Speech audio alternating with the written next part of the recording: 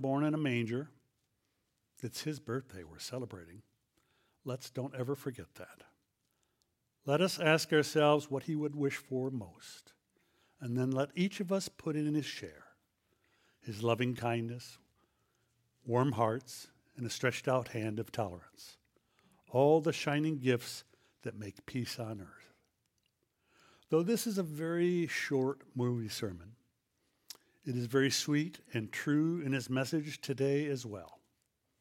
Now, over the 74 years ago, and not a day off center, still relevant in its words for us today, let each put in his share. Loving kindness, warm hearts, a stretched out hand of tolerance, and the shining gifts that make peace on earth. Now, and this morning after we celebrated and acknowledged the birth of Jesus on Christmas Eve and Christmas Day, we reflect on what that means to each of us, not only to the Christian world, but also how that event in history has affected the entire world. I was talking to a gentleman prior to Christmas, and I was asking him how he got into dentistry, unfortunately.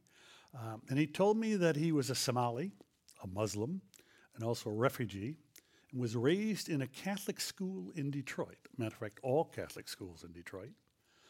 Now, this was as his father wished his children to be sent to get an education, which is sad when you think about it, and also one in which he felt God was present, which is not. Now, he went to all Catholic schools, as I said. Divine Child was his high school, and then later on to Detroit Mercy. And he told me that he was thankful for the well-rounded education and greater understanding of his own Muslim faith and the tolerance and love of others' beliefs. Though these teachings he was exposed to during this time of his life, he felt really fully rounded him. Now, every year we celebrate Christmas, the arrival of Jesus Christ as the babe in the manger, and of God becoming flesh to dwell among us. Most of us celebrate this holiday on December the 25th. The Orthodox Christians in this world celebrate Christmas on January 7th. In many places around the world, this is a time of feasting and spending time with family and friends and giving presents. Lots of presents. We see this tradition is illustrated and in honoring the Magi's gifts to Jesus. However, ultimately, our gift giving truly commemorates the greatest gift of all, God the Father sending his Son into the world. As we read in James, every generous act of giving with every perfect gift is from above, coming down from the Father of lights, with whom there is no variation or shadow due to change. And this, when we followed on from our sermon from Bishop's wife, we started this discussion this morning. Let each put in his share, loving kindness, warm hearts, and a stretched out hand of tolerance, all the shining gifts that make peace on earth. For what is the actual meaning this day of joy, when God has given us his greatest of gifts, Jesus? Joy, a word that has been spoken or written about thousands of times during the Christmas seasons and at others in the past. For many, it is simply a feeling of great pleasure and happiness. But for others, there is another meaning to the word joy. For some, it means Jesus first, others next, and you are last. This was put down by B. Mercer in 1951 in a little piece, which I'm going to read to you. It's called Jesus, Others, and You. Jesus, others, and you. What a wonderful way to spell joy. Jesus, others, and you in the life of each girl and boy. J is for Jesus, for he is first place. O is for others, you meet face to face. Y is for you, in whatever you do. Put yourself third and spell joy. Now, I learned this little ditty back in Sunday school many, many years ago, as did my wife from two different denominations. one Lutheran, one Presbyterian. And each child learned this word joy, Jesus, others, you. And remember, let each put in his share loving kindness, warm hearts, and a stretched out hand of tolerance. We can find in the Bible that the day Jesus is born is the beginning of our changed lives.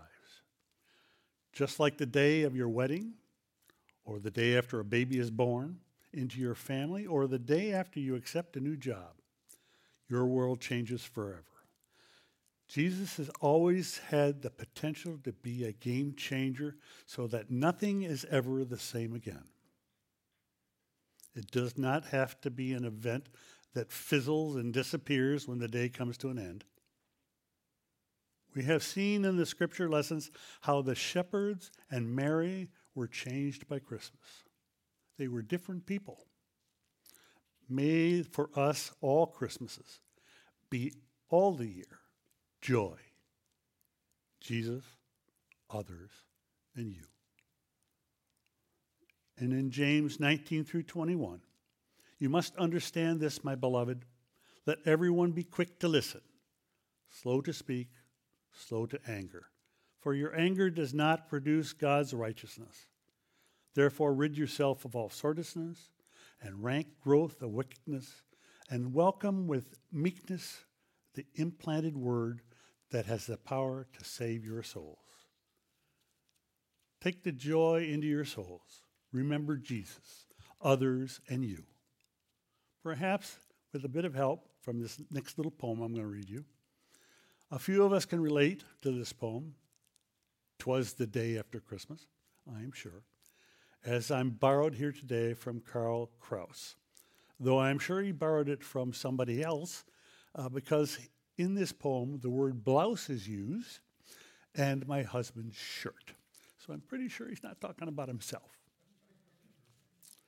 'Twas the day after Christmas, and all through the house, nothing would fit me, not even a blouse. All the cookies I'd nibbled and the eggnog I'd taste at the holiday parties had gone to my waist. When I got on the scales, they rose such a number that I walked to the store, less walk than a lumber. I remember with marvelous meals I'd prepared, the gravies and sauces and beef nicely reared, the wine and the rum balls, the bread and the cheeses, and the way I never said, "Oh, thank you, pleases." I dressed myself in my husband's old shirt and prepared once again to do battle with dirt. And I said to myself, as only I can, you can't spend winter disguised as a man. So away with the last of the sour cream dip. Get rid of the fruitcake, every cracker and chip. Every last bit of food that I like must be banished till all the additional ounces have vanished. I won't have a cookie, not even a lick, and I'll only chew on a long celery stick. I won't have the hot biscuits or cornbread or pie. I'll munch on a carrot and quietly cry. I'm hungry, I'm lonesome, and life is a bore. But isn't that what January's for? Unable to giggle, no longer a riot. Happy New Year to all, and to all a good diet. The day after Christmas, however, is only a beginning. Jesus' life is a life changer. Refuse to be hungry, lonesome, or bored. This January, February, March, or June. Jesus is the reason for every season. And remember, joy. And also remember, let each put in his share, loving kindness, warm hearts, and a stretched out hand of tolerance, all the shining gifts that make peace on earth. All glory and honor belongs to our Heavenly Father. Amen.